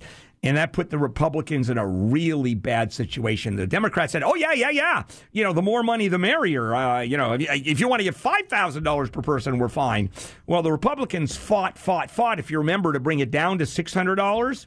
And now, what do? Well, President, it's not going to work, but it's purely political move. And it was actually brilliant on his side because he becomes the big populist. Wanting to help people. The Republicans he screws them over because they're not backing him up. The Democrats are saying, yeah, we love what the president did. I mean, I got to tell you, it is just tremendous. But it's not going to pass. What is going to pass is a $600, just like it was originally planned. Do you think that $600 come January 6th, when Congress verifies the votes and all that Trump will do even more to kind of stick it in the craw of Republicans till he's out? You see this as ramping up? I think he's going to continue to stick it in the craw of anybody who didn't back him up, who didn't show him loyalty. The Democrats, it's a given, right? He's no more or less angry with them than he's always been. Everybody knows where Trump and the Democrats stand. When it comes to Republicans now he's lashing out against Republicans more so than Democrats. His enemies have now become Republicans. These last 3 weeks are going to be yeah. entertaining as hell. The Inland Empire has been fighting the state's safety orders for COVID, even though it's now apparently a COVID hot zone itself. I've got the corona. I've got the virus. They said that paramedics, ambulance drivers have been having to wait 6 hours to offload COVID-19 patients out there in San Bernardino, a couple areas out there.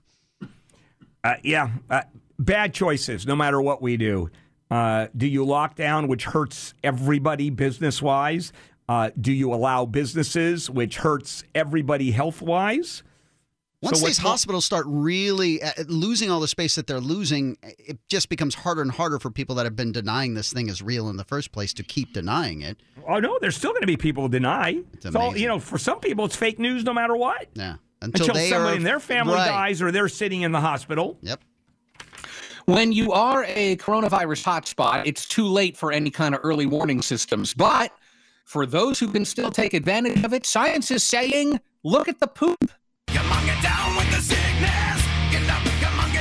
Sewer systems can be key in identifying and even stopping COVID-19 outbreaks because, although we think of it as a respiratory disease, which it is, we do shed the virus when we you-know-what. And so by looking at what's in the sewers, it's sort of like an early warning system for where there might be a sizable number of people shedding that virus. Yeah. If you haven't already had a major outbreak, that would be an area to focus on for interdiction. I saw 2 or 3 weeks ago that there was another similar research study where they looked at the sewage treatment plant. I think it was like Connecticut or somewhere in the Northeast, where they said they knew it was coming 2 or 3 weeks ahead and for that exact same reason. So this is being done all over the place. And here's another story dealing with bodily functions, but in sort of a better way. All right. Researchers are looking at the healing effects of boob juice to treat COVID-19. Boob juice? Come on. Oh, I like that. I mean, most of us call it breast milk, but what the hell, Crozier? Healing effects, come on. It's a beautiful thing. We shouldn't be so, demonizing about it. No, it's any little possible attempt or a little bit of information under any circumstances we got to go for because this really becomes incremental and more information. And we can't get enough information as to this virus. As much as we know about the vaccine, for example, developing a vaccine in 11 months and actually having it utilized and being distributed is an extraordinary feat that's never happened again. We still don't know so much about this virus. Let's take a break. We'll come back and do more. Actually, we'll finish up Handel on the News Late Edition. Look what God gave her, how perfect He made her. She walks in the room, it's like He answered my prayers. The way that she moves, how could And welcome back. Bill Handel on a Thursday morning, December 24th. Let's finish up Handel on the News Late Edition. Michael Crozier in for Jennifer today. Wayne Resnick in for himself today. And me. No Christmas lights on the outside of the house. No lights of any kind inside. Southern California Edison has cut the power to about 18,500 customers because of red flag fire conditions, and there's about 150,000 customers in the crosshairs for potential shutoffs. Now that's across 5 counties: Right. LA, Orange, Riverside, San Bernardino, Ventura. But keep in mind, stories like this, there is always a silver lining. And you know what that is? Oh, boy. It didn't happen to you. That's absolutely correct. Are you getting notices at all? I get them almost every day for the last month. I'm in DWP land. Yep. And Department of Water and Power doesn't have any of those problems. I've been getting them almost every day, and I have yet to have mine shut off, though. Okay. Well, count your lucky stars, knock wood, keep your fingers crossed, rub that rabbit's foot. And if it happens to you, okay, fine. Let's just move on. LA's telling us to stop using the city's Quake Alert app in favor of the state's Quake Alert app. Is it Shake Alert LA? That app's going to stop issuing any sort of warnings after December 31st. Everybody, they want them all to go to do the My Shake app. All right. They say it's all the same technology, so you're not changing anything. Makes sense. What a geek that guy is, Garcetti, because basically this is a failure. It's a failure for LA to have its own app. But when he announces this, he says, this was such a great thing. It was so great, and it's so important that you get alerts. So download the state's app now. Was LA the first major city to have anything like that? No, I don't think so. Up north wasn't it? I think the Bay Area, one of the cities there, was before we kicked in, I think. Because the USGS director says that the city of LA delivered the country's first cell phone app for mass delivery of earthquake warning alert. Okay, so maybe it was a few hundred miles south of the Bay Area. But well, there are I'm northern close. parts of LA. So maybe that's what you meant. So yeah, that's what I meant. Okay. So could you make the argument, or Garcetti could, that since they were first, that it wasn't a failure, that it did what it was supposed to do, and now it's at a bigger scale statewide? Sure, I'm just why not? playing devil's advocate. Yeah, why not? Yeah. Why you're sticking up for him lets everybody know that you don't live in the city limits of LA. This is true. Dozens of people are suing Amazon because their Ring cameras get hacked. And they're laying out in these lawsuits the horrific things that they have experienced from people taking over their security cameras, like death threats, racial slurs, blackmail. I don't think that's really where a strong case is, right, Bill? They're going to have to show that Amazon was deficient or negligent in creating these products? No. Well, first of all, Amazon bought Ring. It was an independent company. But no, I disagree. I think there's a case. You know why? Because you're talking about some of the most sophisticated computer companies, Ring people who understand. And you can say if it was that easy to hack, you should anticipate something that easy, unless it was a hack on a cyber attack level that is such world class that governments are involved. But I don't think it's that level. If it's anticipation is, I think, reasonable, and the level of technology. And if it's fairly simple, then no, I think Amazon is going to lose that one. I believe so. So here's a question for you. Can a witch get reparations? Because a church in Germany is apologizing for the indiscriminate killings of 400 suspected witches tortured and burned at the stake hundreds of years ago. Yeah, I would say that the progeny, certainly, if your great-great-great-great-great-great-grandmother was burnt, yeah. You'd have to prove that? Probably, yeah. But it's interesting that the church is finally apologizing. And I think here's the issue. There was a pastor in that church that's been doing this for years, trying for years to get an apology. The church was silent on all of the killings. Just said nothing. Yeah. Well, why wouldn't they have kind of tacitly agreed with what was going on? What? The women were suspected of being witches. You think the church is going to go, oh, please don't burn witches? No, it was I think it was the church itself that burnt the witches. So they're going to put up a plaque. They are going to put up a plaque. A memorial but plaque. The point is, it's an apology. Same thing it's, I think, happening with the descendants of slaves in this country. Certainly, as a government, there has to be an apology. Sorry, institutionally, for what happened. So based on Germany's timeline, we got 250 more years to wait for that? Yes, yeah. All right.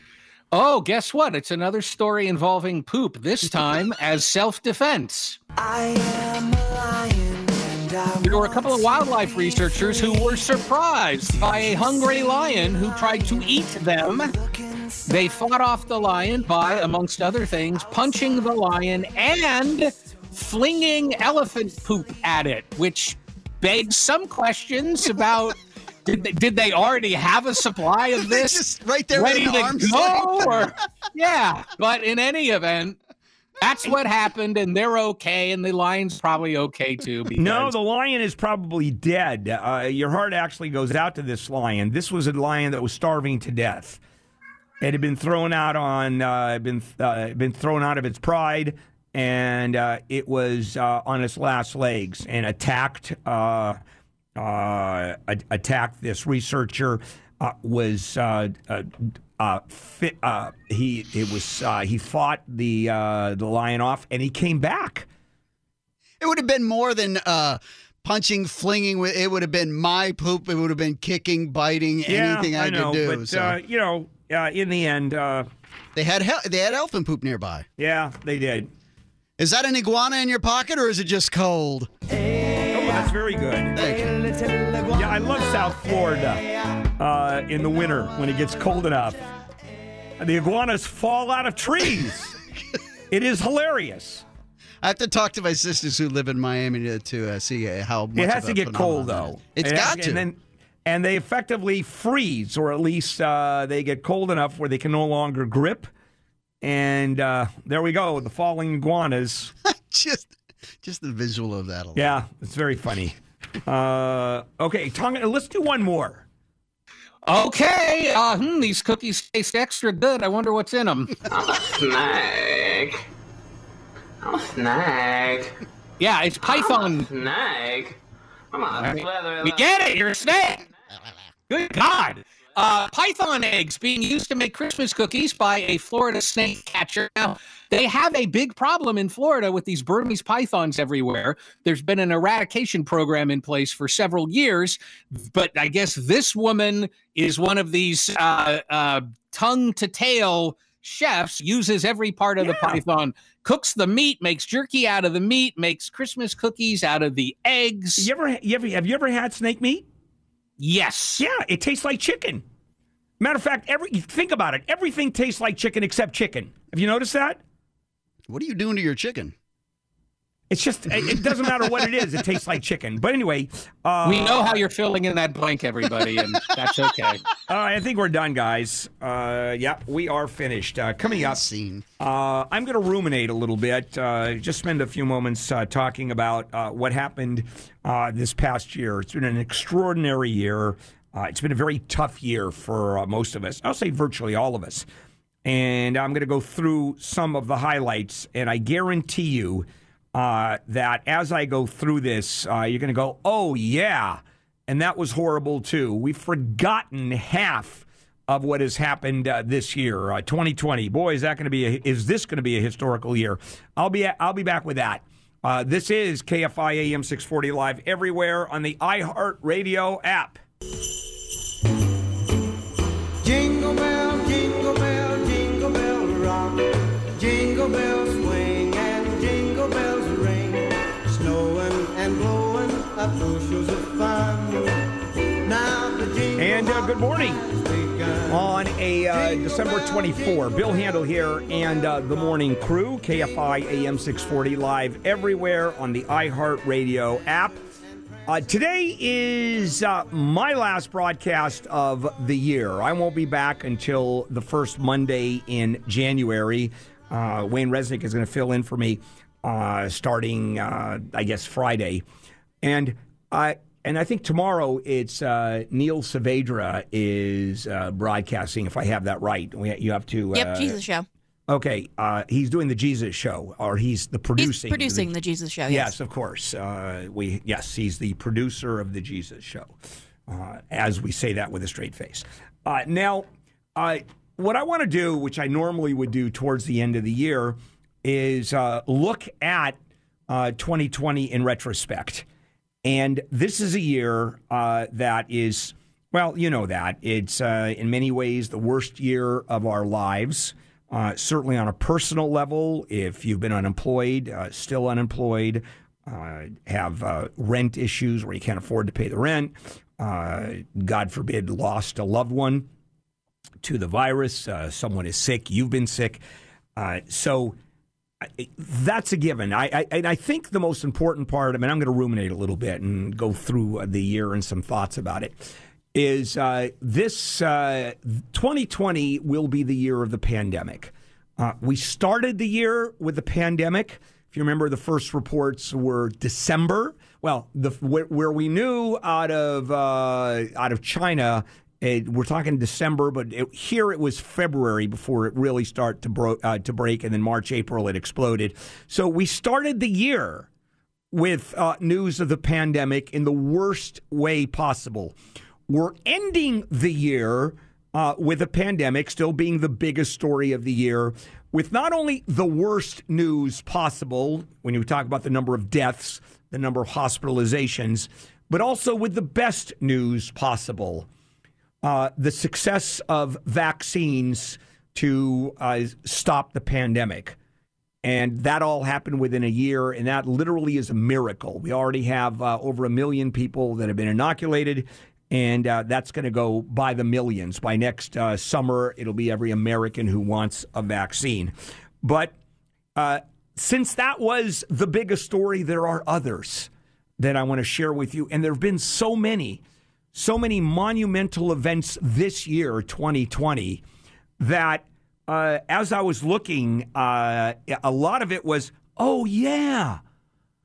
I remember that, even to the point where these incidents would have been so massively important, we would have been talking about them as the most important stories of the year.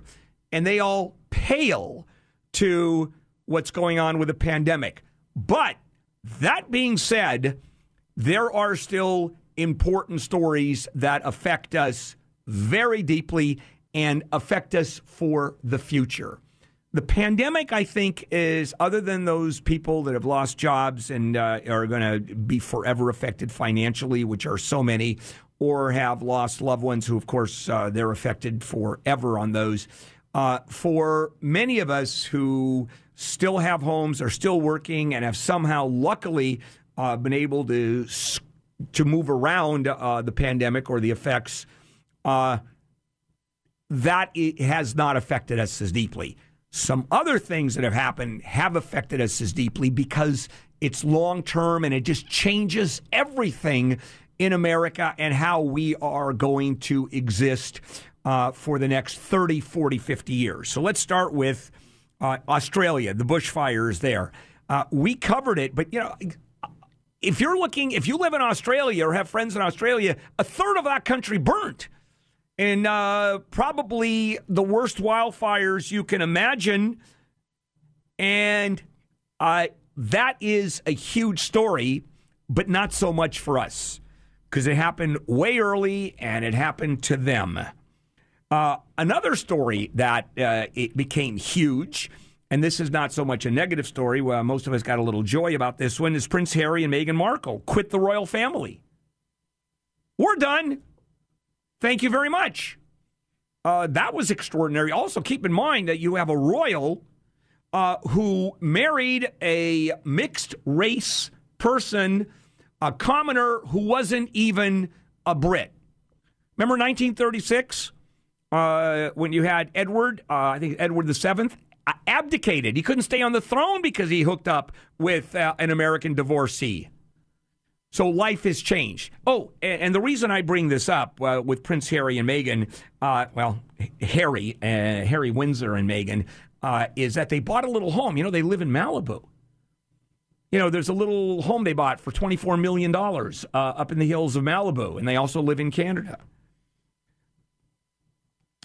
Here's one that hit many, many people very hard. Kobe Bryant's death. I mean, I didn't realize, because when I first heard the story, and I talked to friends and I talked to people at KFI, I didn't realize the impact of the death of Kobe Bryant. It was extraordinary, and it made international news.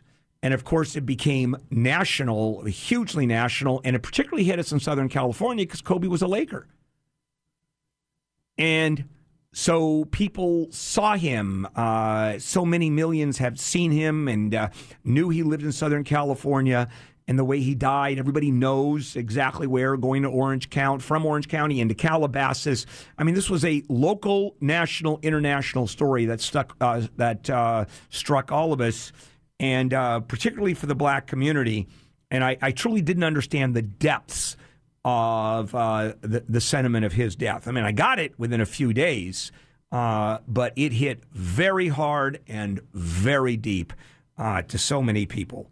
A young man losing with his daughter and other people on the helicopter. I mean, it was, and I remember as the story first came out, it was just a news item, a helicopter crash in Calabasas, several people aboard. And then the story started trickling out. It's Kobe. It may be Kobe. It hadn't been confirmed. And then it got more, and the snowball started rolling. So by the time it was confirmed, L.A., we were in a shutdown already at that point. Just the feeling, that weight of someone you care for dying way too early. All right, let me come back and talk about a couple of other extraordinary stories that, in retrospect, okay, but it's not just okay. They were huge. And we'll be back. KFI AM 640 live everywhere in the iHeartRadio app. I'm in over my head. I'm in over my head. All these thoughts. And welcome back, everybody. Bill Handel here on a Thursday, December 24th. A retrospective of what happened this year. I mean, what a year it has been. And as I go through some of the stories, and I'm giving you some thoughts, just ruminating here. Some of these stories are so massive, but we've forgotten about them. Like, oh, yeah, that happened. For example, the impeachment of Donald Trump. Who pays attention? Do you even remember he was impeached? I mean, it's now relative what's going on. It's such a small story. When Bill Clinton was impeached, it was wall-to-wall coverage. I mean, I couldn't stop watching it. This year, we knew what was going to happen. We absolutely knew, and it was a waste of time. So what would otherwise be a huge story turned out to really be a nothing story. Now, as I said earlier, there are some issues that have come up that are going to have very long-lasting, as a matter of fact, change the way America lives and works and believes. And probably the biggest one is the Black Lives Matter movement. We haven't been talking a lot about that, except every time an unarmed black man is killed by the police, the story bubbles up again. And we now look at every single one of these shootings with a microscope. And at this point in time, I think we have to. And policing is going to change, certainly. Dealing with systemic racism, we finally have come to the point where we are looking at racism with a microscope, looking what has happened in this country and African Americans, how they are totally different than any other group of people, because there's no other group that started their relationship as Americans as slaves. And that changes everything. So we have to look at that very carefully. Joe Biden becomes the nominee and wins the presidency. And that is huge. And why? Well, because it couldn't be more opposite. Well, it could be, but it's opposite of what we've had for the last 4 years. Effectively, what Joe Biden is going to do is bring us back to where we were, not only in terms of domestically, but also within the community of nations. We're going to simply become a player again. By the way, that's not to say that President Trump didn't do some good things. China taking totally advantage of us. I think it's going to continue. Russia being our best friends, that's not going to happen anymore. We're going to go back to a country of relative moderation instead of a country that is boiling over in turmoil. Every day is different. Never know what's going to happen the next day because of an individual who that happens to. That's the way Donald Trump ran for office, was elected, has in fact exhibited that kind of behavior. Incidentally, there's no hidden agenda with Donald Trump. I mean, he is who he is. He said it. Here's who I am. And he was elected. So you can't talk about hidden agendas. You just can't do that. There's no hypocrisy, particularly about Donald Trump. He has changed America. He has changed America, not only the way we are now being perceived and how we look at the world. That can be turned around. But how long-term is his influence going to be?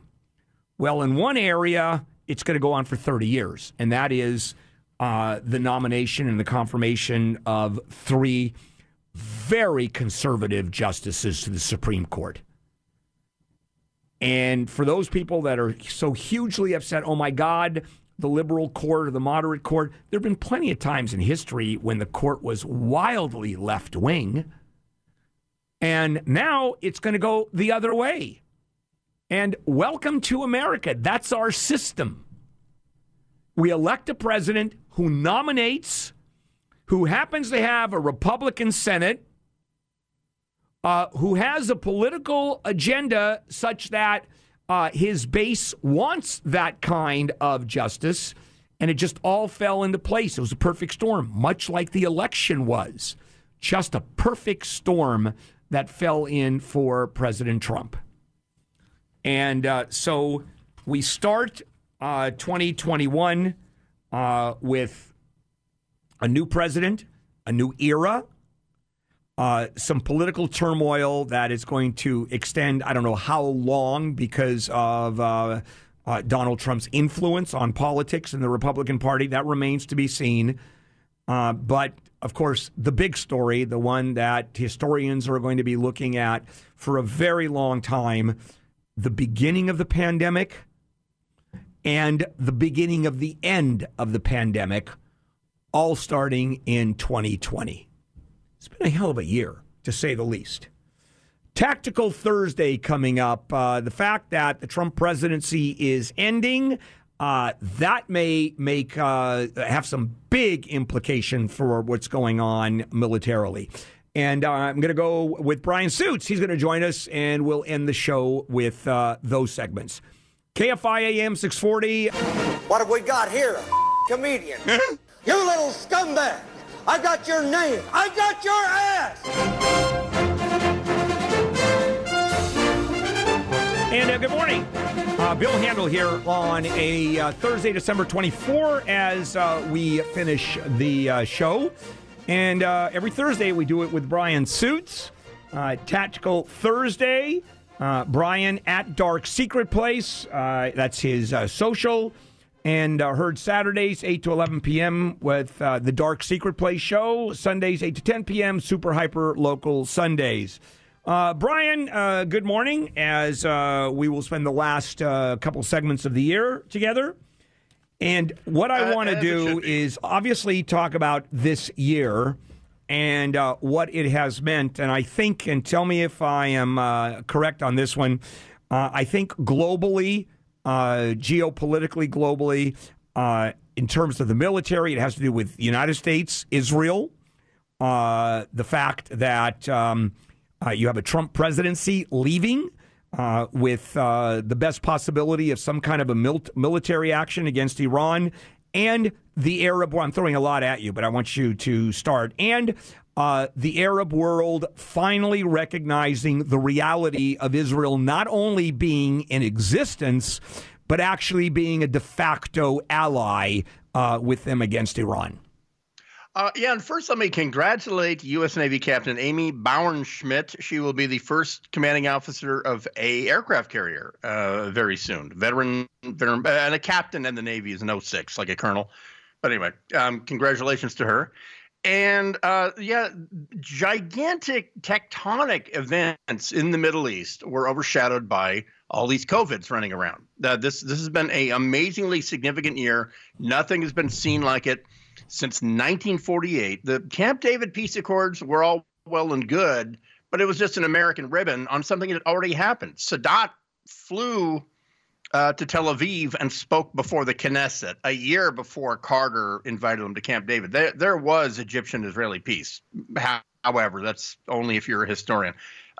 What has been done in the past year and a half with the Gulf Arab states recognizing Israel and just putting an official stamp on what they had been doing anyway, and Netanyahu visiting Saudi Arabia 3 weeks ago, it is extraordinary. And however, we have bigger fish to fry in 2020. We think a real big one just might be jumping into the frying pan here in the next couple of weeks. But and here's the thing: is that you can't undo it, no matter how much you dislike Trump or Biden dislikes him, or they can't, nor will they, poo-poo what's gone on. Because it is strategic. It's a strategic pivot that Israel is now a de facto partner with the Gulf Arab states, because they are not going to sit around and wait for, John Kerry and Joe Biden to re-up the Iranian nuclear deal. They're not. And so can I give you the bad news for 2021? Yeah, or do you sure. want to hear just because I love bad news. Come on. Peace in the Middle East, like it or not, Trump bigly did it. Trump's son-in-law very bigly did it, and that's that. And also, it's a recognition by the Saudis, Kuwait, Qatar, Bahrain, the Emirates, that Israel is not a threat to them. Never was. Israel's never been a threat to them. But if you threaten Israel, you better come with your A game. And let me interrupt for a moment because. The president getting the credit for the Middle East peace, which, by the way, all the good news that happens, a president takes credit for, and all the bad news, a president gets blamed for, notwithstanding what happens. But wasn't it simply right place, right time for this administration to be where it was at, that almost any administration, the pieces would have fallen into place in terms of the Arab states, Iran, and Israel? No, because Obama isolated Israel and the Arab states so succinctly after they warned him, and they said, "Don't do this deal. It's a bad deal. You're being bamboozled. They have a secret parallel nuclear program. You're not inspecting it. This is dumb. You will look dumb." And they said, "No, shut up. We'll see you at the Nobel ceremony."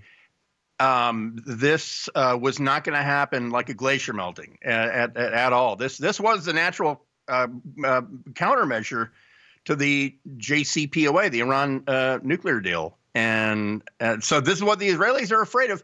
The chairman of Joint Chiefs of Staff, Martin Milley, met with the head of the IDF, the Israel Defense Forces, Benny Gantz, and also the Gulf Arab states just a few days ago. He was in Israel. And this is their message to Biden is, if you try to redo that deal or lift those sanctions that have crippled their nuclear program, we might have to rethink how much we like you. And to prove that point, now here's the bad news. All the pieces are in place for a strike on Iran before Biden is inaugurated. And a very significant event happened yesterday for the, I don't know if you know this, Bill, but Israel has nuclear weapons. Can you keep it to yourself? Yeah, I heard that Dimona really isn't a resort out in the middle of the desert with 14-foot walls and concertina wire above that and armed guards. So the deal is an Israeli submarine, conventionally powered, a diesel submarine, but with nuclear weapons, according to foreign press sources, which is what Mossad requires you to say. It transited the Suez Canal with Egypt's permission, because they get to say yes or no if you go through.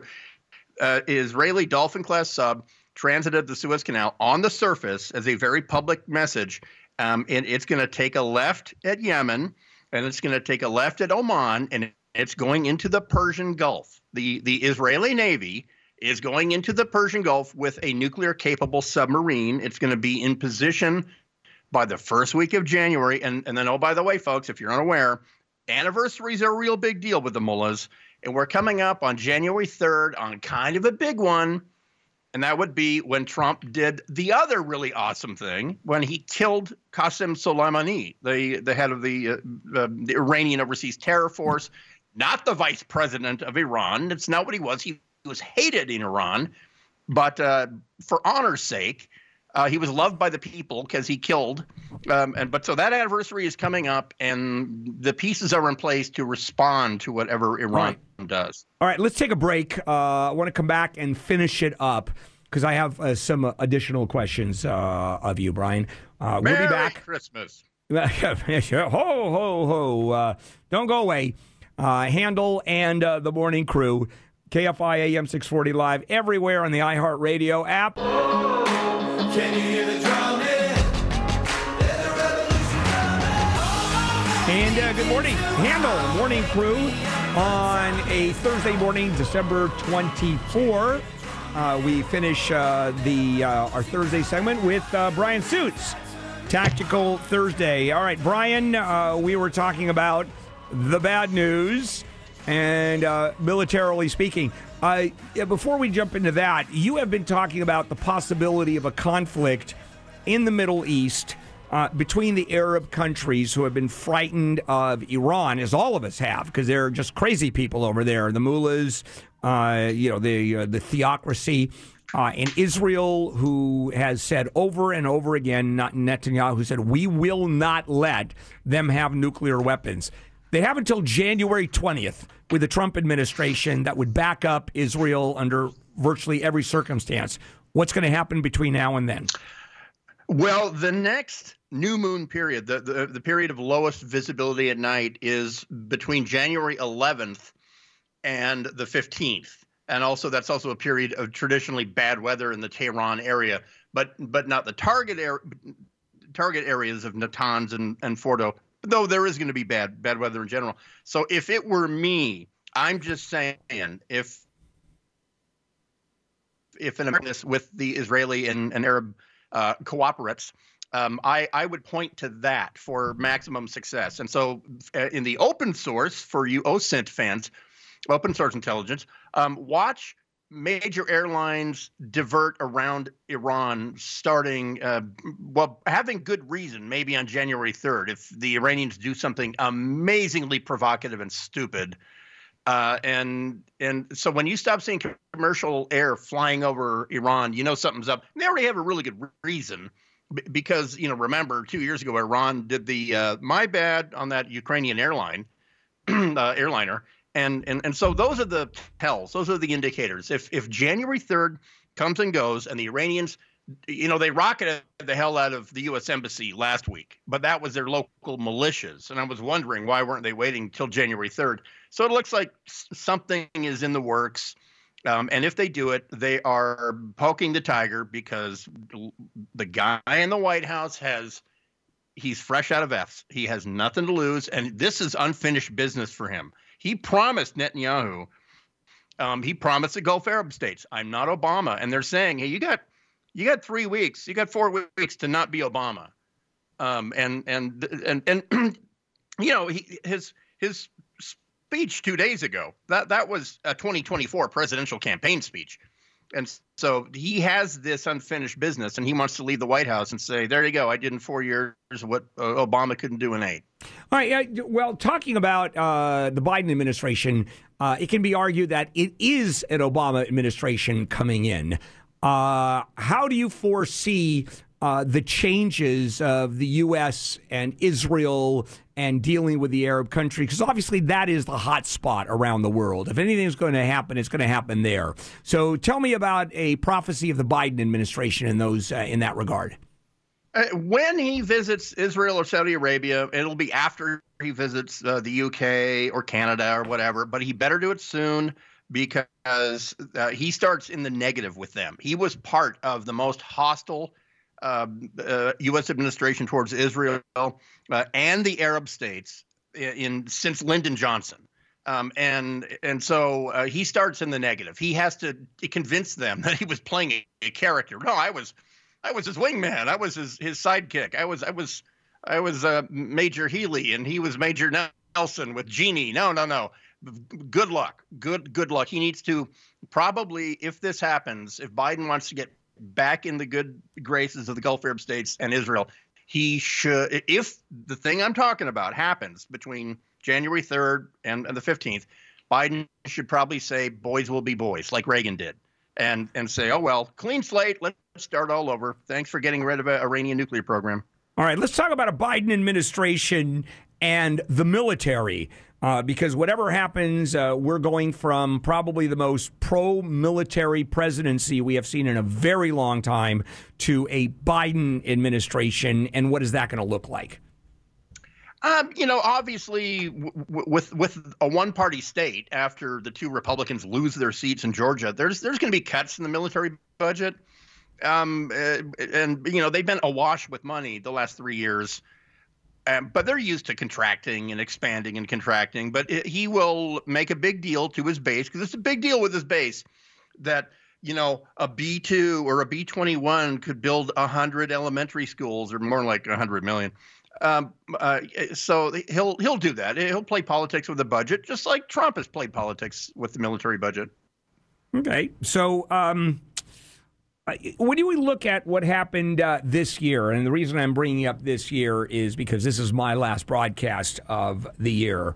What were the most important aspects of this year outside of Israel, the Gulf states, and the sea change that happened? And I think you described it correctly as teutonic changes or tectonic changes. No, teutonic changes with Germany involved in that one. That's me. And yes, sorry. tectonic changes. Yeah. What would you put down as another one or two major incidents that happened? The Taiwan Strait, the buildup of Chinese forces on their east coast as close as possible for a short transit to Taiwan are very, very, very concerning. And this is where the overlap of Mark Milley, chairman of the Joint Chiefs of Staff, he'll remain Biden's chairman for a couple months at least. But he brings that baggage to the Biden administration and says, hey, when we last met 4 years ago, they were building islands in the South China Sea. Now we see why they're building the islands. It's to support military dominance of this region, and it hasn't gotten any better in the last 4 years. And here's an update. There's now slave camps across China, and they're making consumer electronics for America. And they're threatening us now on the sea with a second aircraft carrier, and so this has been a significant year for China. They've taken the gloves off. They're not acting like it's all about peace and everything. They really have revealed their agenda of world dominance in system, economy, industry, and military within 100 years. Brian, you take care. We'll catch you this weekend, Saturday 8 to 11, Sunday 8 to 10 p.m. Happy New Year. Yep. Thank you much. All right, Brian. And this is it for me for the year. Tomorrow morning, Jesus, traditionally here on KFI, Jesus shows up and takes my place, which is, I'm not going to get into who has a better show. Jesus probably has more of a long-term show, even though I've been around for many years here on KFI. Yeah, I think it's fair to say his show has been a little longer. Anyway, we'll catch you at the beginning of the year 2021. Have a Merry Christmas, and it's been a hell of a year, hasn't it? So we'll start 2021 in a better way, won't we? Bill Handel and the morning crew. KFI, coming up, of course, Gary and Shannon. KFI AM 640 live everywhere on the iHeartRadio app. Yeah, that's right. Papadillas and all these sides are just $6. Wings, chicken poppers, cheese sticks, garlic knots, desserts, they're all just $6 at papajohns.com.